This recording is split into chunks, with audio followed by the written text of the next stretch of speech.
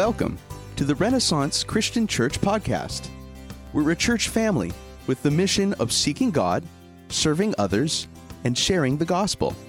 We're grateful that you have joined us as we study through the Bible, and we hope that it brings you encouragement and inspiration for your daily life. Here's Pastor Jared Saavedra. So 2 Corinthians chapter 9 again is where we'll be.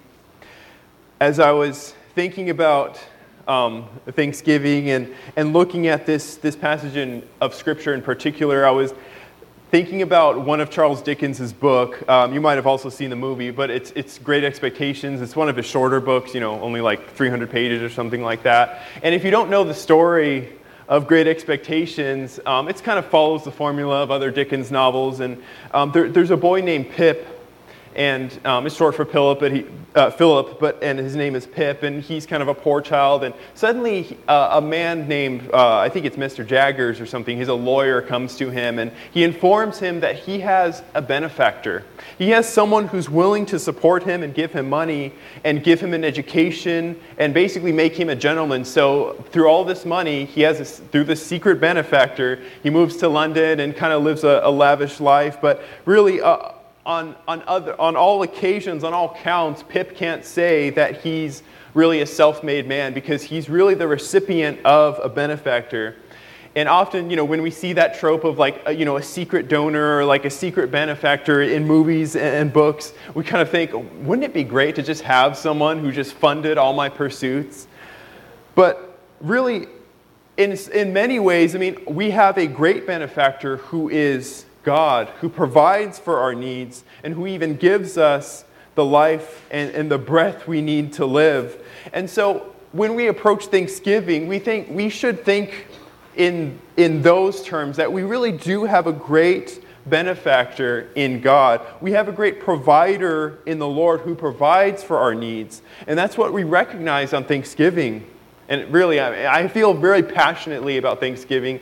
It's my favorite holiday. I just love it so much. Not just because of the food, but because it's so scriptural and it's because it's so biblical. It reminds us that we are not self-made people. We are not people who simply bring ourselves up by our bootstraps, but we are indebted to the great and the awesome and the loving goodness of God, who is the great giver in the first place. And as I prayed, we still have to consider the fact that 2020, especially this year, has been really an objectively great year of loss for many of us. Many of us have faced loss of income, the loss of time, the loss of hope, even the loss of people close to us.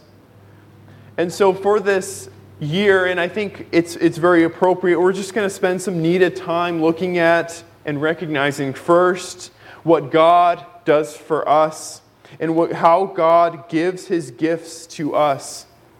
And so for that reason, we're going to look at a text, 2 Corinthians 9, starting in verse 6, which is not only about thankfulness, which is good, but it's also going to talk a little bit about thankfulness, the cause and even the effect of thankfulness, which is generosity, and how that relates to the original the original gift that God gives to us.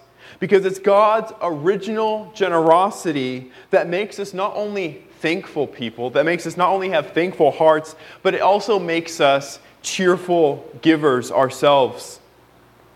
So let's go ahead and read 2 Corinthians chapter 9, starting in verse 6.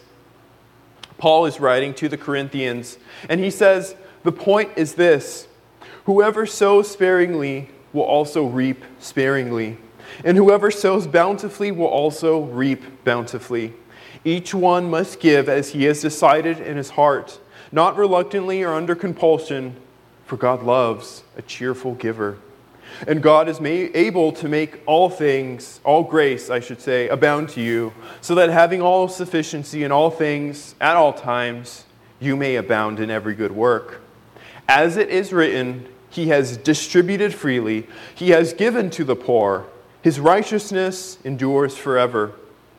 He who supplies seed to the sower and bread for food will supply and multiply your seed for sowing and increase the harvest of your righteousness. You will be enriched in every way to be generous in every way, which through us will produce thanksgiving to God. For the ministry of this service is not only supplying the needs of the saints, but is also overflowing in many thanksgivings to God. By their approval of this service, they will glorify God because of your submission that comes from the confession of the gospel of Christ and the generosity of your contribution for them and for all others, while they long for you and pray for you because of the surpassing grace of God upon you. And then Paul closes with this exclamation, "Thanks be to God for his inexpressible gift." So we're going to kind of look at the heart of giving for a little bit. And this is Thanksgiving, especially after Thanksgiving, is a time in which a lot of us start to think about giving. Not only thinking about giving to giving Christmas presents to loved ones as Christmas kind of gets kicked into high gear after Thanksgiving, but it's also, a time of giving to charities and organizations. You might have heard of, the Tuesday following Thanksgiving, which is traditionally called Giving Tuesday. I think it started 10 or so years ago, and it's a great success, and it's where nonprofit organizations and charities raise millions of dollars to affect change in this world. Giving Tuesday is all, I should say hashtag Giving Tuesday is all about that. I think that's how they brand it. But they're raising money for organizations. We might think, well, is what the world is doing and is what, my church does in particular any different? In other words, when Paul is talking about giving, is he just talking about, just be generous, just feed the poor and provide for people, which is a good thing. But we think, well, is that any different than what these charities out that are secular, that are run by maybe non-Christians or atheists are doing? What's different about the Christian? Is the church just simply another charitable organization? Well, for Paul, and as we see in this text, giving takes on a completely new significance for the Christian. Giving takes on a completely new significance for the believer. Now, Paul, I have to admit, I caught him kind of in mid-thought right here, because the subject of what he's talking about to the Corinthians is he's following up with the Corinthians about their evident kind of intention to make a gift. They've promised, evidently, a financial gift for the ministry of the saints. And maybe you've made a promise, oh yeah, of course I'll do that. Maybe it was 5 months ago and someone calls you on the promise and you're thinking, oh, do I even have the time or the money or the resources to follow up on this promise? Well, Paul's following up on this promise to the Corinthians. But Paul explains that he doesn't want them to feel obligated to give. He wants them to give out of the change and a stirring in their heart which God kind of is bringing about within them, because it's the heart that God sees. And so he encourages them to give according to the grace that God supplies to them. And that's something that we should be reminded of as well. When we're asked to give, maybe when we're asked to serve this year, maybe when we're asked to give, even for a benevolent fund, we think, oh, do we have, the resources, do we have the time? Well, Paul is saying that God supplies us with an abundance of grace so that we might give out of the gifts that God gives to us. And so again, I must emphasize, when we're anticipating Thanksgiving, and we anticipate maybe the obligations that come with Thanksgiving, the cooking, the cleaning, the hosting of family. If you're hosting family this year, I know it's very different. We must understand that God is the original giver, and God is the one who supplies us, as Christians especially, with the grace to give to others. We are the beneficiaries of God's goodness, and God's people should recognize that more than anyone else. I'm a perennially, almost like what's the word? It's almost like a reflex, my giving thanks. I say to the drive-through person, thank you. I say to the person who gets the door, thank you. And that might be good, but sometimes I think I don't say it with meaning. And I think that there's something like this, observing what we're going to look at in this chapter, helps us to understand that maybe we just simply don't say thank you enough. And there are several even more ways we can give thanks to God by giving and being generous. I think Christians, of course, as I'll just underscore a little bit more, should be the ones to lead the way in generosity, knowing that God supplies us with all goodness. I was thinking of the fact that I was a weird kid, and one of my favorite things to do was to get the TV remote, and this was a little bit later with those few later TVs, maybe in the late 90s, but I would go and do the automatic scan and see like how many new channels I could get, and it was almost like Christmas every time I got a new channel. Like, oh, this PBS channel came in from like the San Diego area. I was picking up that channel, and you might think this is really lame, Jared. What are you talking about? Well, I think as Christians, it's kind of the same way where we kind of rescan our own lives and we rescan the scriptures to find out how much more we can be thankful for. So I would encourage you in your own life and in your own celebration of Thanksgiving to rescan your life and to rescan the scriptures in reminding yourself that God gives you so many blessings. And there are two ways in which we might think about God's blessings to us, two kind of larger categories which we're going to look at here. Firstly, we should understand that we enjoy really general blessings from God. These are blessings that everyone in life, whether they're a Christian or whether they're an atheist, really are indebted to God for, because these are general blessings that come from God, from His goodness. This is what theologians call kind of common grace. That there's simply the grace of God in His regular common goodness, not common as in, cubic zirconium or kind of like worthless, but common as in, it's something that we can all relate to. For instance, we might think of, a nice cup of coffee. An atheist and a Christian can enjoy this, but really we should thank God for it because it's something that God has allowed us to enjoy. And this is kind of what Paul's point is, the abundant generosity of God to give us this grace in many ways. In 2 Corinthians chapter 9, verse 9, he quotes Psalm 112, verse 9, which says, He has distributed freely, He has given to the poor. So every joy in life, we should understand, is really coming from the fountainhead of God's goodness. All the way down to the coffee we have in the morning and the food we enjoy and a nice sunset. And I want to quote to you kind of an interesting passage of Scripture that I don't hear quoted often, especially in sermons. It's in Ecclesiastes verse 2, verses 24 through 25, where the writer of Ecclesiastes, who is King Solomon, says this. This is something that I think Christians and atheists and everyone in between can relate to. It says this, there is nothing better for a person that he should eat and drink and find enjoyment in his toil. Isn't that a great verse? And you might think, Jared, what are you talking about?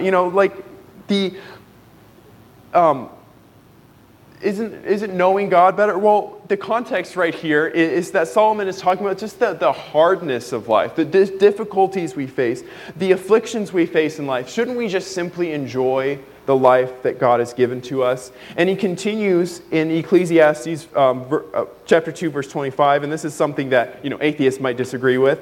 But he says this also I saw is from the hand of God. For apart from Him, who can eat or who can have enjoyment? No matter where we are in life, we should recognize that all the goodness that we experience really does find its origin from the great giver, the great original giver, the very first cause of all goodness and gifts, and that is God. So these are the general gifts that we all enjoy, even as Christians, and I think Christians should especially enjoy. When you look at a sunset, just say, thank you, God. When you have a Tommy's chili cheeseburger, you say, thank you, God. Maybe that's just me. But secondly, I want to note that Christians in particular enjoy particular blessings from God. That's our kind of second kind of type of blessings we should think about. Paul notes in verse 11 to the believers, to the church of Corinth, he says, you will be enriched in every way to be generous. God's special blessing for Christians is really to enrich them with this special grace. It's a special grace from the hand of God, a special favor that we don't deserve. John 1:16 would call this grace upon grace. This is grace upon grace which we don't deserve, and it's extended favor from the hand of the Lord, which we don't merit, if you will. What is this grace, you might ask? Because you might be thinking, well, like money is tight right now. Can I convert this grace into like U.S. currency and have some money? Well, it's a favor from God that's not vulnerable to theft. It's not vulnerable to inflation or loss or bankruptcy or any kind of instability. Because as Paul reminds us elsewhere in the book of Ephesians, this is a hoard of spiritual riches that we have in God.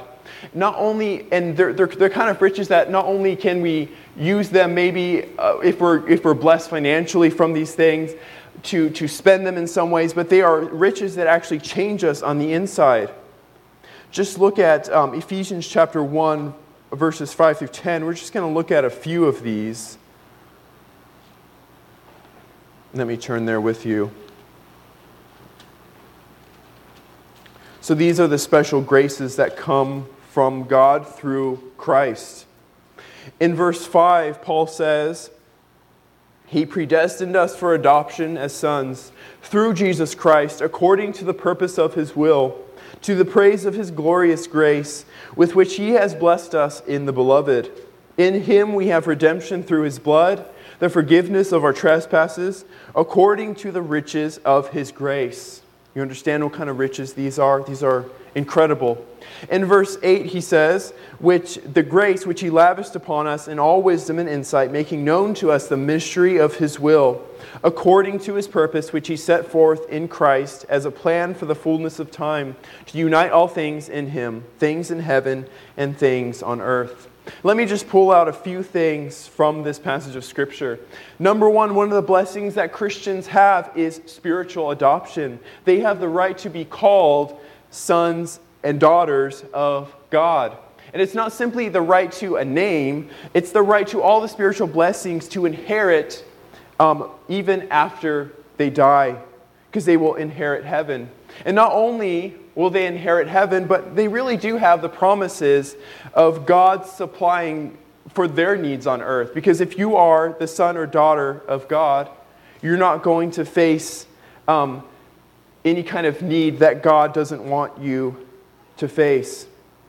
And so God provides particularly for His children. He takes care of His children, and we should remember that. Is it material things? Yes, God provides for our material needs indeed.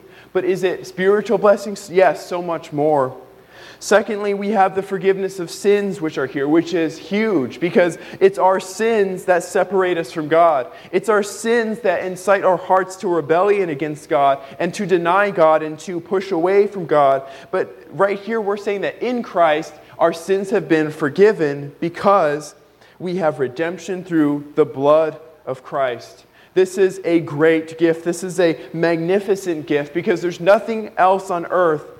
There's no other way in this world where we can have forgiveness of sins. There's no way where we can get rid of our trespasses that we have against God. There's no other way we can reunite ourselves to God. Thirdly, we have wisdom and insight.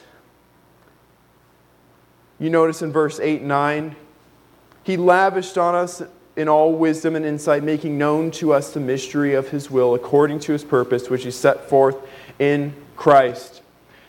The wisdom and insight right here is the wisdom we get as a Christian, is the insight we get from God's Word. And most importantly, the end goal of all this is to know and to be satisfied in God. We are born with a spiritual thirst, really to know God, to be satisfied in something, and nothing in this world can satisfy us but to know God. And that's what Paul is saying. That's part of the hoard of spiritual riches that we have in Christ. So those are the special graces, those are the special blessings that Christians can enjoy and that we can be thankful for. And so it follows when we look at these blessings that Christians really are, or I should say, Christians should be the best givers. Because the grace of God enables and empowers our own generosity. And I should note for all of us here that this kind of generosity that we should show, and that happens when the grace of God makes a change in our own hearts to save us and to forgive us our sins and to give us wisdom and insight in His Word. When we do good things, this is not mere reciprocity in that, oh, God scratched my back, so I'm going to scratch His back by doing this kind of thing. But no, what's actually happening when we're actually truly generous is that we're showing that God has changed us on the inside, and therefore I can't help but serve Him with my life. And when other people look at my own life, they can see the blessing of God, and they themselves can give thanks for not only the blessing of maybe my service in this world, my practical giving to others, but also the glory of God that is seen in me when I do serve. So the grace of God gives us occasion, and it gives us reason to be generous, knowing that everything we have not earned necessarily, but actually comes from God. You might think, Jared, I worked 80 hours last week. You're telling me that I did not earn the things that I have? Well, let me quote to you Deuteronomy chapter 8, verse 18. Moses says, "You shall remember the Lord your God, for it is He who gives you the power to get wealth, that He may confirm His covenant that He swore to your fathers, as it is this day." No, of course, does God give people differing amounts of wealth? Well, yeah. But honestly, and that's really up to God, how much wealth He gives me, how much wealth He gives another person. But I'd rather have a little bit of wealth and recognize that it comes from God than live my life in presumption, thinking that I'm a self-made person, and then die without God in eternity and realize that all my wealth was worthless. And so we are to see why these gifts are given to us. And Paul gives us a couple reasons. In other words, the implication here is that when you have gifts from God, which we know is an objective fact, we should not simply hoard them, but we should be giving them away. So the reason these gifts are given to us, we see right here in verse 11 and 12, Paul says, "You will be enriched in every way, to be generous in every way, which through us will produce thanksgiving to God. For the ministry of this service is not only supplying the needs of the saints, but is also overflowing in many thanksgivings to God." So first of all, we should note that these gifts are given to us to be given away. As they are freely given to us, we can give them away without anxiety or worry. We can give them away because God has given them to us in the first place. So we don't have to feel some kind of sense of ownership or stubborn jealousy when we think people are coming after our funds. We think, oh, the church is asking for money in this way, the church is asking for money. Well, when you realize that it's not your money, it's not really your time, it's a gift from God, we have less emotional investment and attachment to it. And we don't let money or those things become an idol in our hearts. But secondly, as Paul continues to make this connection to the Corinthians, he says these are to be given away. You're supposed to be generous with these. He says this is a good thing to do, but also the end goal is to bring thanksgiving and glory to God. We might call this the ministry within the ministry. That yes, of course, there's ministry in charity. There's ministry in collecting a benevolence fund for people who are needy around the church. But the end goal of the ministry is not simply to fill their bellies or to clothe them, but it's rather for them to know God and to give glory to God. It's not on the screen, but in Matthew chapter 5, verse 16, a passage we've gone over a couple times this year, Jesus tells us to let our light shine before others. Why? So they may see your good works and give glory to your Father who is in heaven.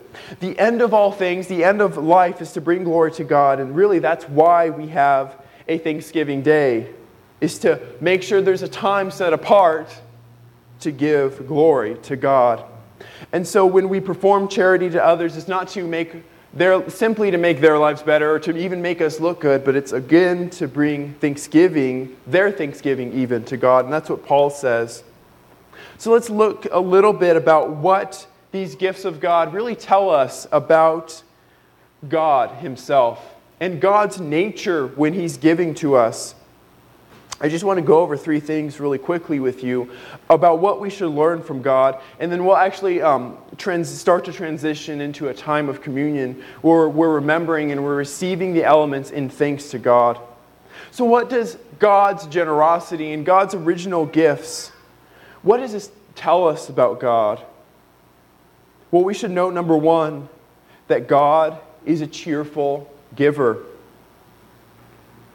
God is not a miser. It was Joel Beeke, the theologian, who said, "The God who loves the cheerful giver is himself the infinitely cheerful and all-sufficient giver." Do you realize that when God gives gifts, it's out of his good pleasure? It's not simply that he kind of wakes up a little bit early and says, "Oh, they have some needs and I better, reluctantly give them what they need." No, God loves to give gifts. God is the best giver, and God is a happy giver. Look at Luke chapter 12, verse 32 through 33. I'll read it to you. It says, Jesus is speaking, and he says, "Fear not, little flock, for it is your Father's good pleasure to give you" what? Oh, a loaf of bread or something? No, he says to give you the kingdom of God. He says, and then Jesus proceeds to say, "Sell your possessions and give to the needy. Provide yourselves with money bags that do not grow old, with a treasure in the heavens that does not fail, where no thief approaches and no moth destroys." What is Jesus saying here? Well, he's applying this concept of God's cheerful gifts and God's cheerful generosity to a practical level. He's saying, well, if God loves to give you these things, then you can depend on the character of God to give you all things, to even inherit the very kingdom of God. So all these things you think important are on earth, maybe physical possessions, are not as important as the treasure that you have in heaven. And secondly, which is kind of related to the first point, we should learn that God is a generous giver. Really think about it. What does God hold back from us? Or what do you maybe think God is holding back from you? Because according to the Scriptures, God acts extremely generous toward us. You might be thinking, I didn't get that Lego set when I was 8, so I don't know if God's really generous to me. But Paul would disagree with you, because in Romans chapter 8, verse 32, he says, "He who did not spare his own son, but gave him up for us all, will he not also with him give us graciously all things?" So why should we presume that God is stingy, that God is some kind of miser who tries to hoard his wealth? To his own people, he gave his only Son.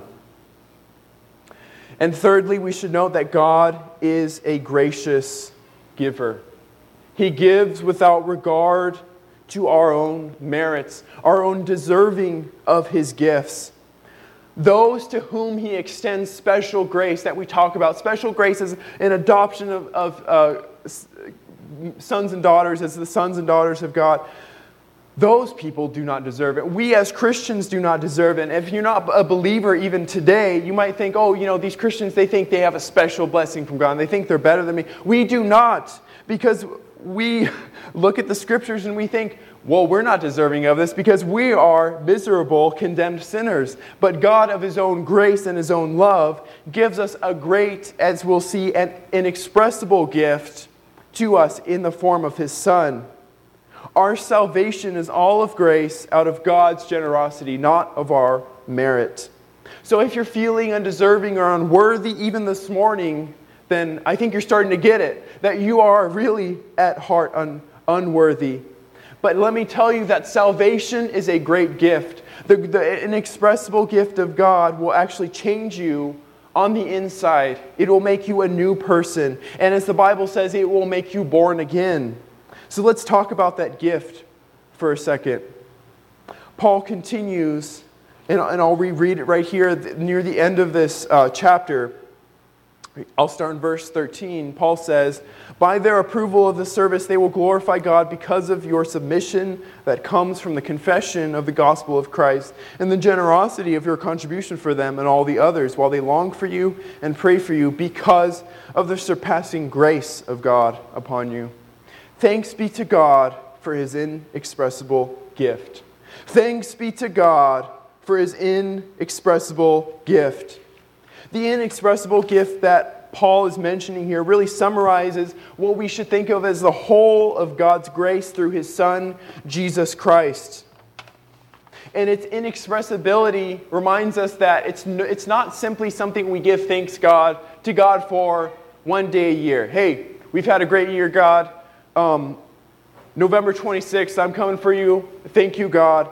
But Paul is saying, hey, it's inexpressible in so much that it creates an entire lifestyle of thanksgiving, which permeates and forms in us a deep, abiding change in everything that we do in life. That's why Paul mentions in verse 13, and this is why I read verse 13, this is why Paul mentions the submission that the believers are experiencing and performing when they give, because they're submitting their entire lives to generosity because they recognize the generosity of God's original great gift. And so this is an acknowledgement to give thanks to God, to submit to Him. It's an acknowledgement that we are not our own, that we are really receivers. We are great receivers of a great gift in Christ. And because we confess these things in our own lives, we also proclaim Christ. So let me transition to 1 Corinthians chapter 11. If you would like to turn with me there, as we kind of understand in a couple minutes what the idea behind and the concept behind the practice of communion is. In 1 Corinthians chapter 11, verses 23, we'll read through verse 26, Paul talks about the practice of communion. What happens when we pass around, in our case, grape juice and a cracker, and we consume it, and we say, we remember Christ. What is happening there? Well, Paul says, "For I received from the Lord that which I also delivered to you, that the Lord Jesus on the night when He was betrayed took bread, and when He had given thanks, He broke it, and said, 'This is my body, which is for you. Do this in remembrance of me.' In the same way, He also took the cup after supper, saying, 'This cup is the new covenant in my blood. Do this as often as you drink it in remembrance of me. For as often as you eat this bread and drink the cup, you proclaim the Lord's death until He comes.'" So he's describing a practice that the church has always done for now thousands of years. And what happens in communion? Well, first of all, we remember the goodness of God. And that's really what should happen during Thanksgiving every year, and really every day of our lives, is that we remember the goodness of God and the great gift of Christ's sacrifice on the cross, so that we might be forgiven of our sins, that we might have an eternal destination with God and fellowship with Him. We remember all those things. Secondly, we receive it. I've been talking a lot about our generosity today, but let's remember of the great gifts we are receiving from God. And this is something that God has told us to do. He says, hey, receive this. Receive these things. Receive this in memory. And when you receive this grape juice, and when you receive this cracker, remember that it's representing the grace and the mercies that you receive through Christ. And thirdly, as Paul says in verse 26, as often as you drink this bread and eat this bread and drink the cup, you proclaim the Lord's death until He comes. This is the end goal of, as I mentioned, of generosity. It's the end goal of the Christian's life, to proclaim the death of Christ. And this is, to this end, this is what we practice in communion. So I'm going to ask the band to come up, and we're going to play a worship song. We're going to distribute the elements, and a couple pastors, Pastor Robert and Pastor John, will distribute. They'll come to you with the cups right there, and you'll see that there are two parts to it. If you had communion with us a few months ago, you would be familiar with it. But the very top lip comes up, and there's the cracker. And then the bottom seal comes up, and there's the juice. Just a logistical explanation of that right there. But we would ask that, number one, that this is for Christians only. This is to celebrate the goodness of God. And if you're not a Christian, I would actually invite you to simply, in this time when I pray, to believe on the name of Christ. And we'll pray for that as well. Secondly, this is for the church only here. This is something that Paul tells us to do when you're gathered together. So it's not something to do when you're watching a live feed or when you're watching an archive later. This is something for the church to do when we gather together. This is a celebration we are able to do when we gather together. And thirdly, we would ask that you would, when you receive the elements, that you would wait, and then we will pray, and then we will all partake together. So with that, let's go ahead and pray. Father, as we look at your scripture, we look at your word, we are reminded of the fact that the gifts we have and the grace we have through the death of your Son, Jesus Christ, really is inexpressible. But Lord, let us at least try to express it. Lord, as we remember the sacrifice that you made and remember the grace that you have intervened with in our life, and as we partake in these elements, we ask that, Lord, we would be in remembrance of you, that we would have our minds fixed on your goodness. And for anyone here who doesn't know Christ, who hasn't received his grace, that they would simply reach out to you, recognizing that it's simply in faith to reach out to you and to receive all your blessings. It's not of our own deserving, but it's simply by faith taking hold of what Christ did for them, so that they would approach you and say, Lord, I believe in your Son. I believe that he died on the cross for my own sins, and I believe that he rose again from the dead. And Lord, I ask that you would give us all the endurance to live out your goodness. And Lord, as we distribute these elements right now, that our minds would be fixed on you. In Jesus' name we pray. Amen. Thanks for joining us in today's study. If you'd like to know more about us, or where you can attend one of our services, you can find information online at www.ren.church. That's REN.church. Thanks for listening.